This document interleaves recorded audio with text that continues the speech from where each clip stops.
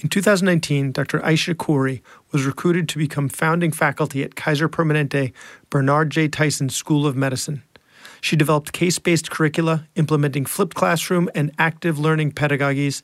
She served as a small group facilitator, an equity, inclusion, and diversity champion, and workgroup member. On August 28, 2020, within hours of engaging her small group in a critical discussion on bias and racism in medicine, she was targeted, suspended, and ultimately terminated without transparency or due process. We begin the interview by discussing her termination, what she felt led to it, and although with the lack of transparency, she still hasn't been informed. We use this as a jumping-off point to discuss allyship, or in her situation, lack thereof. We then move on to why there is medical mistrust among minoritized communities, including a discussion on why we now use words like minoritized and enslaved. We finish with the discussion on how to address SARS-CoV-2 vaccine hesitancy in the setting of justifiable medical mistrust. Her argument is that there is less hesitancy in older population. So if we address the inequities in vaccination access and actually get those older patients vaccinated, the older population will then be able to influence the hesitations of the younger population. Dr. Khoury grew up in Atlanta, Georgia, and completed her medical degree there at Morehouse School of Medicine. After completing an internal medicine residency and working as a primary care physician, she returned to Morehouse School of Medicine to complete training in public health and preventative medicine and earned a Master of Public Health. After this, Dr. Khoury returned to the Southeastern Permanente Medical Group and pioneered a new role there as a clinical decision unit internist. This encompassed work in quality management, process improvement, and evaluation of treatment outcomes. Committed to education and advocacy early in her career, she served as an adjunct clinical assistant professor and admissions committee member at Morehouse School of Medicine, where she was later inducted into the White Coat Society for demonstrating compassionate care and community service. Welcome to the Physician's Guide to Doctoring, a practical guide for practicing physicians. Dr. Bradley Block interviews experts in and out of medicine to find out everything we should have been learning while we were memorizing Krebs cycle. The ideas expressed on this podcast are those of the interviewer and interviewee and do not represent those of their respective employers. And now, here's Dr. Bradley Block. Before we get into the show, here's a quick message from Resolve, a physician contract review company. At Resolve, they believe that knowledge is power for physicians, and that power gives you control over your financial future. Resolve believes that by mining, analyzing, and synthesizing data, they can provide you with the information and insight that empowers you to diagnose the health of your career, fully understand your worth, and maximize your full potential. As a company founded by a doctor for doctors, Resolve's focus is on the well-being of those whose purpose in life is to care for the well-being of others. To have this incredible company review your employment contract, find them at drpodcastnetwork.com/resolve. The link is also in the show notes. Dr. Aisha Khoury, thanks so much for being on the podcast. Thank you so much for having me, Brad. I'm excited that we were connected and finally able to talk to each other. Yes. So we really can't start our conversation without first discussing the most recent events in your professional life. So some of my listeners may have read about it, but for those who haven't, can you tell us what happened? Sure. In 2019, I was recruited to be founding faculty at Kaiser Permanente Bernard J. Tyson School of Medicine. Part of its values are dedicated to equity, inclusion, and diversity. As such, that is woven into the curriculum. And on August 28th, 2020, during a moderated discussion about bias and racism in medicine, after that class, within 9 hours, I was suspended and ultimately fired as of a week or so ago. Wow. I'm sorry to hear that. What information, did you hear anything about cause? Like, was it? No, I received a call around 9 p.m. that evening. The class ended at about 12:20, I believe. I received a call about 9 p.m. that evening and from the Senior Associate Dean of Community Affairs. And she just said that my teaching privileges had been revoked because of so that there could be an investigation into the class. I was kind of in a daze hearing that. And it took me a couple of days to kind of recover. And this is through the weekend. And so Sunday, I just started peppering her with questions. What policy have I violated? What happened? Was there a complaint? And then ultimately I received an email from her saying that there was a complaint about the class. And that was the cause of my suspension. Wow. But never clarity on what the complaint was, who complained. I've never spoken with leadership about the class. I was subjected to an investigation by human resources officers with my medical group, but no one actually affiliated directly with the school. Wow, that's... yeah, that's a moment to take a deep breath. Yeah. Yeah. It's really unbelievable, right? That they supposedly are founded on these principles, and yet there was something in this conversation that, or in this class you were teaching that caused that to happen. Absolutely. And it's stunning. So August 28th was the 57th anniversary of the March on Washington, right? So the 57th anniversary of the I Have a Dream speech. Yeah. And so as a Black woman physician and educator, here I am, having moved to California with a very diverse class, having a really incredible, moving conversation where my students are truly engaged. And I think anyone who has any doubts about, she must have done something or said something, they can read on Twitter my students supporting me and fighting for me and my return to the school. Can you elaborate a little more on what the class was about? Like what, Sure. And then we're going to be talking about that later in the interview. You're ultimately going to end up teaching some of that class to us, to the listeners here. But I mean, what were you discussing in a little more detail? Sure. So it's a moderated class, so I didn't go in there with a lecture per se. But when we go back to August 2020, you have to think that the Kenosha shootings had just happened in Wisconsin. Jacob Blake had just been shot by the police and paralyzed. There was a murder by police in Pasadena, several blocks from the school. And the students were wrestling with this. As a student body, many of the students, were attracted to the school for the values of the school. And so amongst the student body, there was this desire to speak out, and they were wrestling with how to come forward. That week just happened to coincide with them having other topics in some of their other classes around bias and racism in medicine.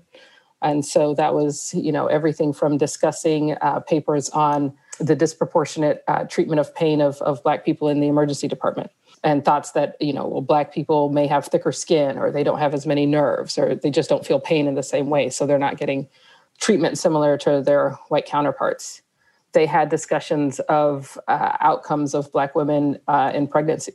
And we see examples of that with Serena Williams. And so in my class, we were asked to incorporate some of the discussions from the earlier classes that week. And that paired with the dean sending out an email to discuss, what was going on in America at large, these shootings, started a discussion. So I just wanted to give some context for the class. So I started first by acknowledging the importance of the day, right? So you may recall that in response to the protests of the summer, there was another March on Washington that day. And so we acknowledged the importance of the anniversaries of that day. We discussed how students were feeling about the email from the dean. What were they feeling and thinking about what was happening in the world around them? And again, it also was the 65th anniversary of Emmett Till's lynching. And so it's really easy when we're looking at American history to say, okay, here's a 14-year-old boy who was lynched, right? And here we're still talking about Black men being murdered by the police without the seeming due process that we as American citizens should expect. And then how does that translate into medicine when we're living in a society that still struggles with racism? Because it's my belief, and I think we have enough data to prove this, that medicine is not this microcosm that is separate from society. And so one of the discussions or one of the points I was trying to make in the class is that there is a weight of medical history that we all carry, and that's regardless of race, right? Just because we have the privilege of being physicians. But in making that decision, we all carry the weight of anything that is wrong, because our patients are living in society. They don't just walk into the clinic doors and suddenly there's just this like kumbaya moment where they feel that they'll be heard and respected. They're coming in with the weight of the history they're aware of and their personal histories of being abused potentially. So again, we talked about the anniversaries, we talked about judicial killings, we talked about Black Lives Matter. We pointed out some points in medical history, whether it was Tuskegee or Henrietta Lacks. And at one point in the discussion, I recommended the book White Fragility to a student. And it's a book that's on the New York Times bestseller list. It's a book that's on the anti-racism resource list within the school. But for some reason, that after I made that comment, my co-facilitator, I don't know if he was triggered, but he just suddenly had this outburst and just with this elevated voice, very emotive, just in front of the entire group, said that I was being inappropriate. I can't be talking about white fragility.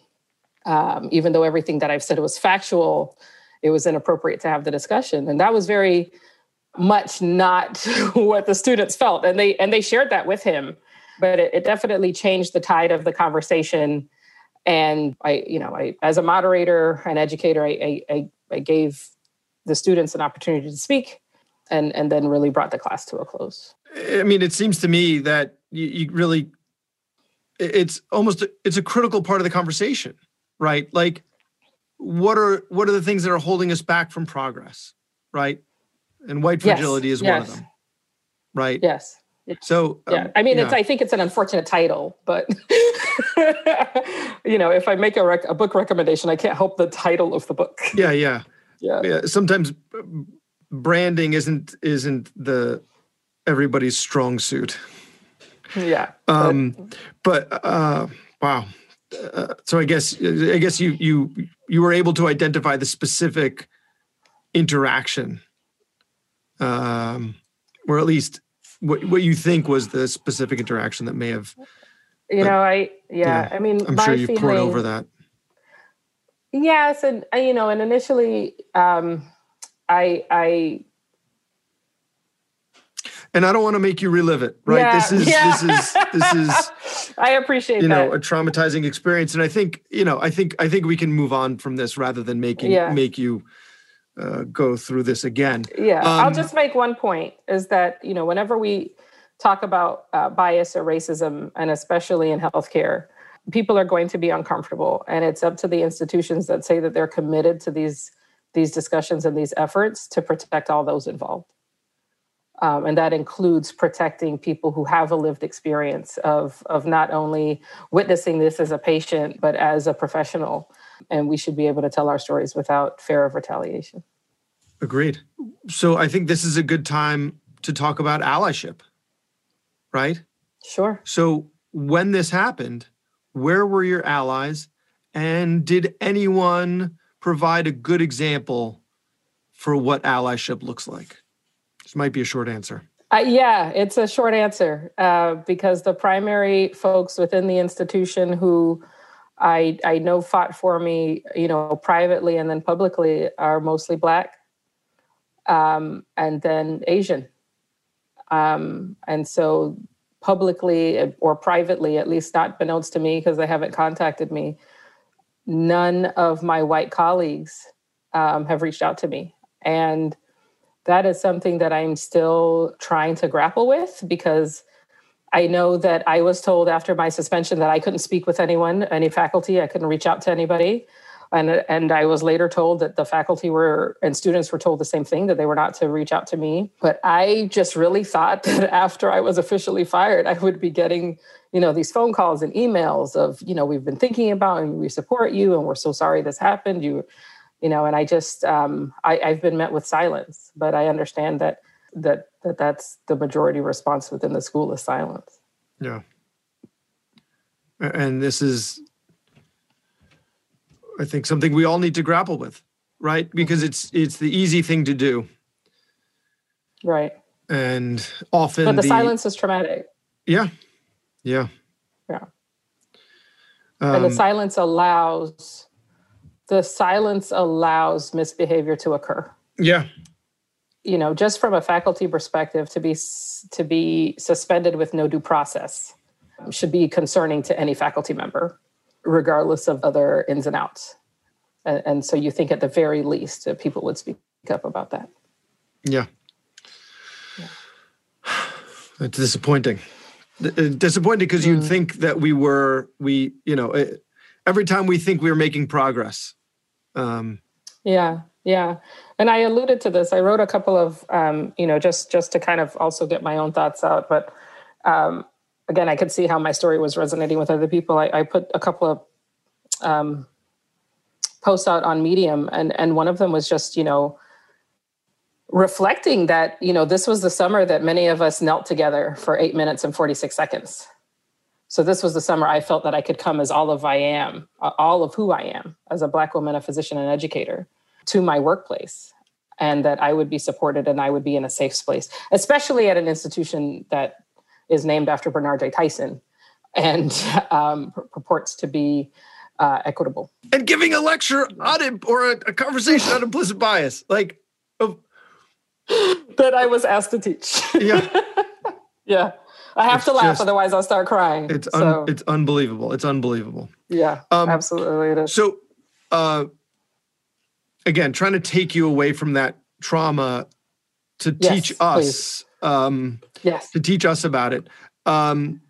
So, we were initially, when we were first introduced, the purpose of the introduction was for you to speak to us about the vaccine, right? And the inequity of how COVID has impacted minoritized communities. And actually, can we talk again about that word, minoritized? Sure. Because we had a great conversation before we hit record, and what I had told you was, for me, it's a new word, and it's not anything that I've heard until the last few months, but I've been seeing it a lot more. And you had a great explanation for why we use the term minoritized and why we use the term enslaved rather than enslaved peoples rather than slaves. So yes. Can you talk a little about that? Oh, sure. I think we all have to make a concerted effort in the word choices that we make. And when we use certain words, certain imagery and context comes up. And so for me, when I use minoritized, it's an action word. So something is happening to a group of people, and this group of people did not do this to themselves. If I just use the word minority, I think of that solely in proportion and statistics. And so the analogy is similar to slave. And so growing up, that was the term that was used. But slave for me does not bring up a person with a full range of human emotions that has dreams and desires for their life and is experiencing a trauma in the same way that enslaved does. And so I think it's really important that we pay attention to our word choices and recognize that there are active systems of oppression that are causing lives to be more difficult to the folks around us, to people in our communities. One of my earlier episodes on the podcast was about how to have effective conversations with patients that have difficulty with their weight. And what the author of the article had discussed that is that our words inform our thoughts, and our words inform our thoughts of others. So by using these terms, enslaved, and minoritized, it changes how we think about those people. So it's important to use those words, not only for that, but when we use those words, the listeners' thoughts are changed by our choice of words. So I really think it's a beautiful use of language and more influential than people might realize. Yeah, and for me, I think about just the incredible innovations that humanity has just made historically, right? And so when you think about folks who were enslaved, I mean, these are musicians and scientists and artists, right? These are people that had so much more potential than the work that they were forced to do. And the same way I think about minoritized, how could I be spending my time if I were not having discussions about my suspension? How could so many Black faculty be spending their time if they weren't pigeonholed into doing diversity, equity, and inclusion work, if other people took that on? And how could we all be working together to really push medicine forward beyond these conversations? Because in some ways, and maybe this is my naivete, I still think about medicine as this like honorable fraternity of very compassionate, empathic people. And I'm really having to deal with the fact that, no, we're all just people. Yeah. We're no better. As much as we like to think otherwise, we are no better than anyone else. We're no better than anyone else. And you know, I had a conversation with a friend of mine who's a police officer who, you know, had gotten defensive, let's say more of an online interaction with a acquaintance, I think would be a better way to put the actual interaction. And so, you know, we were, you know, the response was, well, I'm not racist. I treat everyone the same way. And I treat everyone just the same way. I would never, whatever. And so my response was, you know, it's interesting that you would say that. Let me talk about my profession. You know, and when you know, there was just this paper, and I apologize for my ignorance because I won't be able to talk about the specifics of it, but, you know, that the ultimately Black newborns did better if their pediatricians were Black than if their pediatricians were white, right? Right. And so it, you know, we need to be able to take a hard look at ourselves as a profession and as individuals. And so, you know, when I turned that around and I was able to Google it and find like cite it, you know, my profession has these flaws and we need to work past this. And I would imagine that other professions are the same way. So, you know, we can't just be pointing to police officers to show the flaws in their system when we have the same flaws in ours, and we need to figure out a way to work past them. We need to lead by example. Undoubtedly. And I think that, you know, that physicians have certain characteristics that we're hardworking. We are leaders. We have the capability to lead this charge. But we are also fairly avoidant of spotlight. And I think we don't always take advantage of all of our gifts so that we can really lead a lot of the social change that needs to happen. But I have faith that we have the characteristics and the qualities to. It's just how invested are you in making life better for all of the patients that you come across? Doing the work. Right. Doing the work. So the history of how the medical establishment has treated the Black community, right? Hopefully all our listeners know how egregiously the Black community and other minoritized communities have been treated by the medical establishment. So we don't need to reteach all of that. And hopefully there aren't any more pictures of statues or of J. Marion Sims up anymore. I really hope not. But that is an ancient history, right? No.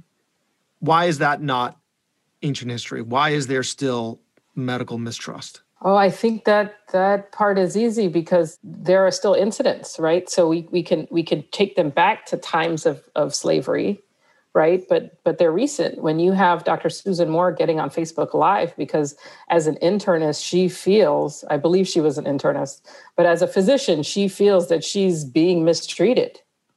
And her only recourse she feels is to go on social media. That's a very powerful statement because that's someone within the establishment, right? When people see my story and they say, well, oh my goodness, if that's how they treat a doctor, how will they treat me? So it's not that this is ancient history. And I think for many, and just going back to the Serena Williams example again, so this is someone who, I mean, her socioeconomic status is well above many of the Black folks who will be encountering the system, right? And she has to fight for the healthcare she needs so that she doesn't die of something that we all know the statistics about, right? That Black women are 3 to 4 times more likely to die after pregnancy than white women. So the stories are ongoing. This is not history. And I think that's the problem. And at some point, when is medicine going to say, oh, enough is enough? Right? We are going to treat all of our patients for pain equally. We're going to prescribe life-saving drugs after heart caths equally. We're going to pay attention to the symptoms women are having after pregnancy equally, so that we don't have to we don't have to continue to read about these statistics. So I actually did an episode a while ago with Dr. Uche Blackstock on implicit bias. So there's so much that I want to talk to you about. If the listener's interested in learning about implicit bias, you can listen to that episode, because I really want to get to, because of the COVID inequities, I want to be able to move along to that. So that, if you're interested in some self-reflection and learning how you as an individual can work to improve your interactions with minoritized community, definitely check out that episode. Minoritized individuals. So the communities that have been hardest hit by this virus have been Black, Latinx, and Native American communities. But if there's a push to give greater access to the vaccine to those communities, this might be perceived as experimentation, right? Like, well, we're going to give it to you first. Wait. The system that's been treating me poorly for so long is going to give it to my community first. Why don't you give it to us second or third? Why don't you all take it first? And then, so like the first U.S. recipient of the vaccine was where I am on Long Island, Northwell. And she's a Black nurse. Right? So I'm sure this was by design. I'm sure it was intentional. So what are your thoughts on that? What are your thoughts on, the intention might be there, but it might end up backfiring? What were some flaws? What would have been a better way to go about it? So a couple of things. First thought. So the first people to truly actually get it were folks in healthcare.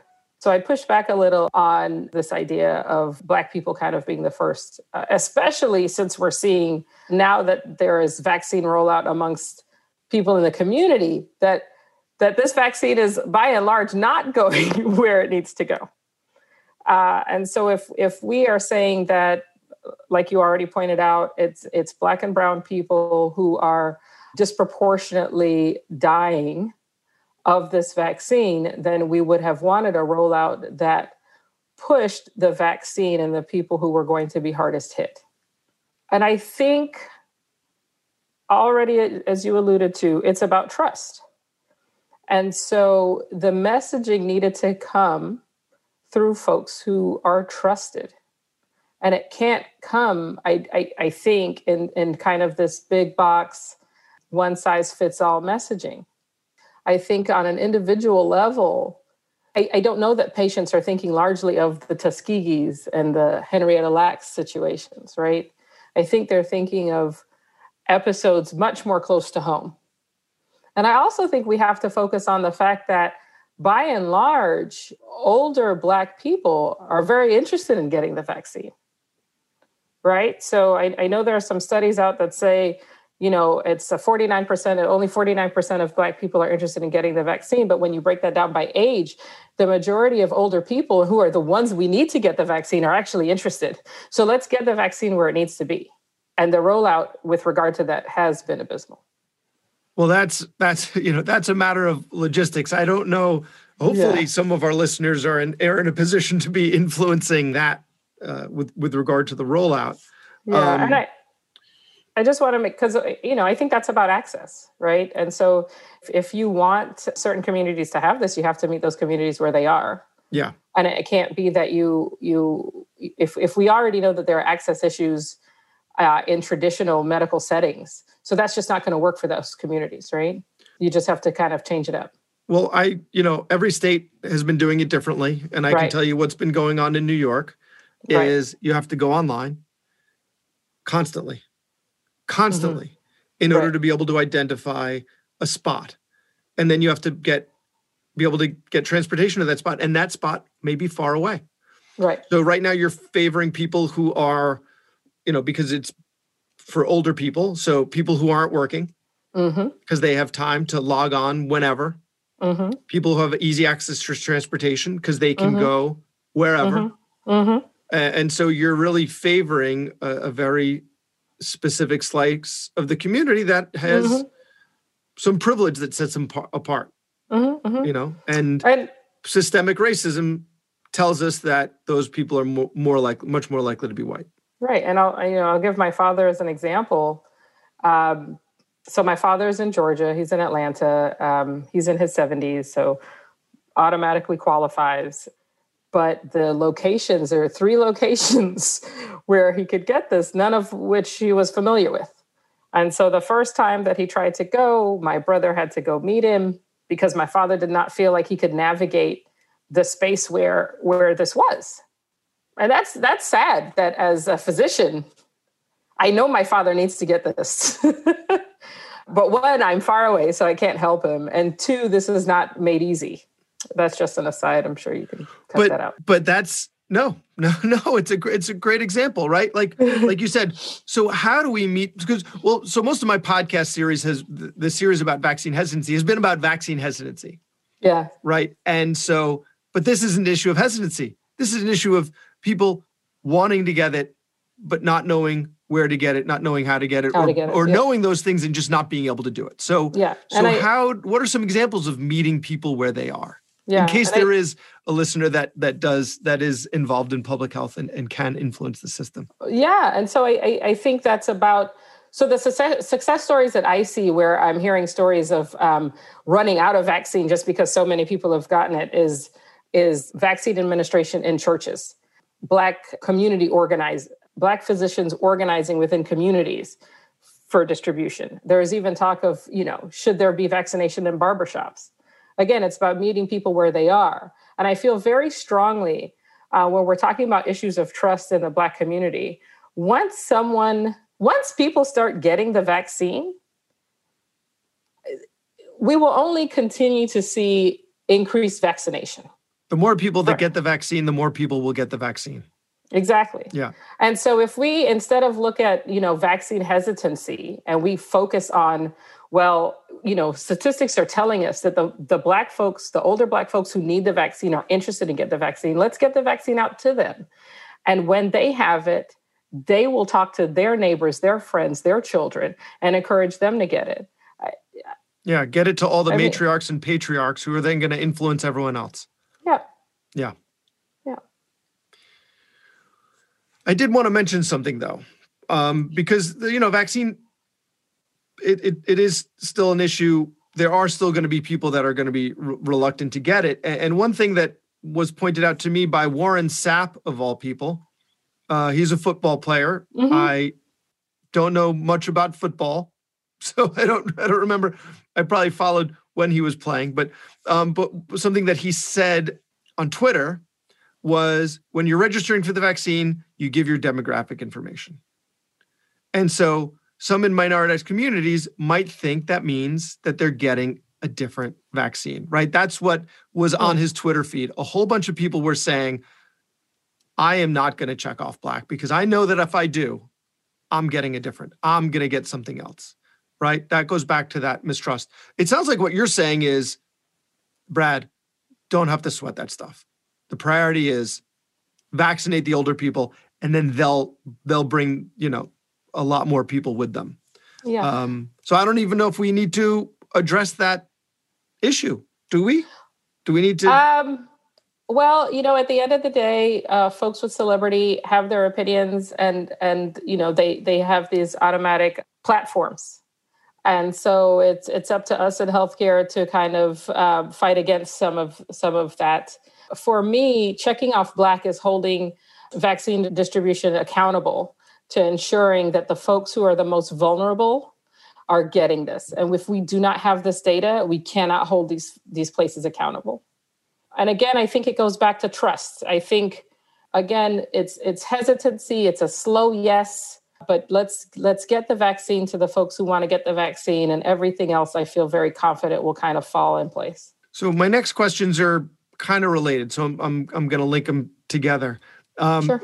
There was that article in the New England Journal of Medicine Beyond Tuskegee, Vaccine Distrust and Everyday Racism, Dr. Fatima Cody Stanford and Simar Singh Bajaj, and what they had discussed in their article with different interventions. Like you had said, right? Go to where the communities are, to the trusted individuals, to the churches, to the barbershops. And so all of the interventions that they centered on were messaging from a Black person, a Black doctor, a Black scientist, in a Black barbershop. So if we want to be allies, right? You had said earlier, what could I be doing if I wasn't spending all my time on an equity committee, right?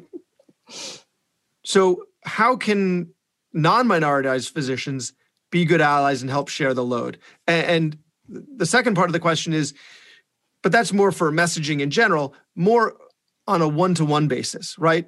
So we have our patients, right? Yeah. And maybe they're coming to us for the first time, or maybe they're coming to us for the 20th time. And so you're their trusted physician, but I'm white and they're not, right? So how do I go about discussing the vaccine with someone where the system has really betrayed their trust over and over again? Sure. And I think that especially if it's the first conversation, your first interaction with the patient, you maybe just start the conversation, right? But you don't necessarily, hold or berate them. I would argue that should really never take place, even in the 10th interaction. But you can make more firm recommendations. Yeah. We know how we are in healthcare, and I know that there are still people who feel that that's the way to go because there's the paternalistic approach. Yes, right. Yes. We still have very paternalistic attitudes in healthcare. There's a phrase that I really love, and it's people don't care how much you know until they know how much you care. And so I think one misstep is that you have not necessarily shown your allyship or proved your allyship in the community, and then you want to start having this conversation, right? And it can have this kind of white savior mythos around it, right? And so one, especially if you're in a community where you have kind of made a name and face for yourself of being someone of the community and caring about issues, this is going to be a much easier conversation. But when you are one-on-one with that patient, it's to really hold them through the decision-making. And I guarantee that for many of the people you interact with, there is going to be a few stories of medical mistrust, well-earned, that they have not yet worked through. And so being willing to have the conversation one-on-one, as vulnerable as you as a practitioner, as a physician can make yourself, will actually help you go a long way to getting your patients to change your mind with regard to that. It may not take one conversation or one interaction, but if you start that conversation, if that patient knows you to be someone who's willing to have difficult conversations and willing to listen, especially when it comes to matters that are difficult like race, right? Like gender inequity, you'll go much farther in the long run.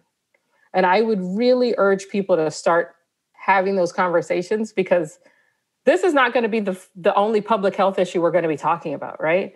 So right now it's COVID. In 5 years, it could be something else. But are you laying the groundwork that really says that you've cut your teeth as an ally for you to be able to have these conversations? Does that apply on the individual level or on the community level? Because I could see how it would apply on the community level, right? Like you can't be an influencer without earning the trust. But like if I have a patient that comes to me for, I'm an ENT, sinus infections, right? They get recurrent sinus infections, They see me. Like when in that interaction aside from me just earning their trust by treating them well, right? I mean, do I discuss race during those visits, right? Like, because it's not something that's germane to their treatment of the thing that I'm seeing them for. I think being willing to have the conversation wherever it takes you is what's important. And so if you say, hi, Mrs. Smith, I know I'm seeing you for your sinus infection, but I was just hopeful that you're going to be doing your COVID vaccine. That's going to perk that person up. Why does my ENT care about me getting my COVID vaccine? Right? And they may be willing to engage in the conversation with you. And you have to take the opportunity to be vulnerable and to allow that person to share what their experience is. So some people are willing and wanting to have the conversation, right? You're a specialist, right? They know that you're smart. They want to hear what you have to say, right? And we have to take advantage of that. It's true. As an internist, I'm telling you. One of my partners is fond of saying, you see a specialist and something special happens. Right. It doesn't matter that we've told them the exact same thing. Anyway, if the conversation goes to anger over something that happened to their child, something that happened to them, they don't, listen, hear it, and then turn it around. Right? Most people want to live productive, healthy lives. And most of us are trained in motivational interviewing where we can help navigate some of these conversations. I know that's not always the best. Episode. Last week's episode was actually motivational interviewing for vaccine hesitancy. So thank you for that beautiful tie-in. And I wasn't even paid for that. So no, I think you just have to be willing to go wherever the conversation takes you. But I also invite, and this is where things like, what does your office look like? Does your office space invite a conversation that says equity and inclusion are important to me? What does that office look like? Because mine is just filled with, tools and instruments, it's not the most, it actually looks more like a dentist's office than most other doctor's office because of what we do. So, what do you mean by that? Because I don't think what you mean is like the instruments on the table and the white sheet of paper that you sit on. Yeah, no. How inviting is the office? Do you have images that are diverse within the office that makes people feel that they're welcome, that they're not coming into a space that's so sterile that invites them to really share? Do they feel like they're at a place that is warm? And so I think that's where things like artwork, things like your community service, pictures with leaders that are in the community who are respected and are diverse really comes into play, and it can be very helpful. I think it's important to use that time that patients are waiting for messaging to be on television screens within either the waiting room or within the exam room itself. No. That's all Botox and hair plugs. That's where our ads for Botox and hair plugs go. I'm just kidding. I don't do any of those things. But just imagine. Yeah. I can tell you one of the things that I love about the Black Lives Matter protests is how in communities and in storefronts, I started seeing Black Lives Matter signs. And it may be performative, but it automatically makes me feel that, this is a place that cares about me. Yeah. So imagine if you had a Black Lives Matter poster in your office. Now, it might cause some controversy with some other patients, but it also might show other, minoritized patients that, this person might get it. Yeah. This is a person I'm willing to have this COVID conversation with. Actually, I think it would be a little easier for me. I could put a picture of my family up. My wife is Black. So, but that to me seems performative, right? Like it seems like I am putting my, if I'm doing it for that reason, I know you're saying it's to make them more comfortable in the space, but for me, it seems like I'm trying to show, I don't know. I mean, and I don't know that I would necessarily show your family if that's not who you are. Well, right? I mean, it is because I talk about them all the time. Like with my patients, they all know about, my wife and my kids. But, and who doesn't want to put a picture of their family on the wall? Like, it's my screensaver. Like when they see my laptop, they see my family. Oh, well, then I think you have it in. I don't think that's the route for anybody, for most people. But for most people, But for most people, but I see what you're getting at. It's there has to be something, and it might even be the way the people that work there look, like having diverse equity, staff. Diversity. This is what we're talking about, right? On all levels, on leadership and otherwise. Because there are just multiple ways to show that you're committed to this, if that's truly what you're interested in, right? Yeah. And so you cannot suddenly say that you're an ally just because you put you black out your image on your social media profile and think that that's enough, right? If you're really committed to making medicine better, then these are going to be easier conversations to have because you're slowly learning through all of the advocacy that you're doing, right? And there are going to be missteps. There are going to be missteps. But the key is your sincerity. Yeah. To actually care. Wow. Mm-hmm. Yeah. Yeah. And if you don't, this is not your bag. And I'd rather you just kind of leave the topic alone than engage. Yeah. But don't get in the way. Don't get in the way. That's a great way of saying it. Don't get in the way. This was a great conversation. And I really appreciate you being so open and forthcoming about what was clearly a traumatic experience. And I have to apologize because, you had to relive it at the beginning of the episode, and that's hard, but hopefully there are a lot of people that are going to hear this and learn from it. Maybe they see something of themselves in it. And if they don't, see how they could have been a good ally. And so when the next opportunity comes for them to be an ally, they will do not do the thing that is easy. They will do the thing that is hard and do the thing that is right. And so I really appreciate you reliving that for us. Any final thoughts for our listeners? Start an advocacy journey, start an anti-racism journey. I understand most of your listeners are in healthcare, and I just think that we are an incredibly talented group of people, and we can do so much more to make our country better than what we saw on January 6th. Yeah. And we have to start using all of our platforms to speak out and to speak up, because I think for most of us, we got into this because we want people to be well. And unfortunately, we cannot control wellness only in a clinic setting. We have to get out there. And if people want to follow you on social media and follow your journey and find out what happens next, where can we find you? At Aisha Khoury on Twitter, AYSHAKHOURY. Dr. Aisha Khoury, thanks so much for being on the podcast. I appreciate you, Brad. This was fun, and I'm really sad that it went by so fast. Such an important show with Dr. Khoury. Before we end, let's give you the link for our sponsor again. If you need help reviewing your employment contract before you sign, reach out to a company with great online reviews and a reputation for doing that and more. Find Resolve at drpodcastnetwork.com/resolve to get the review process started today.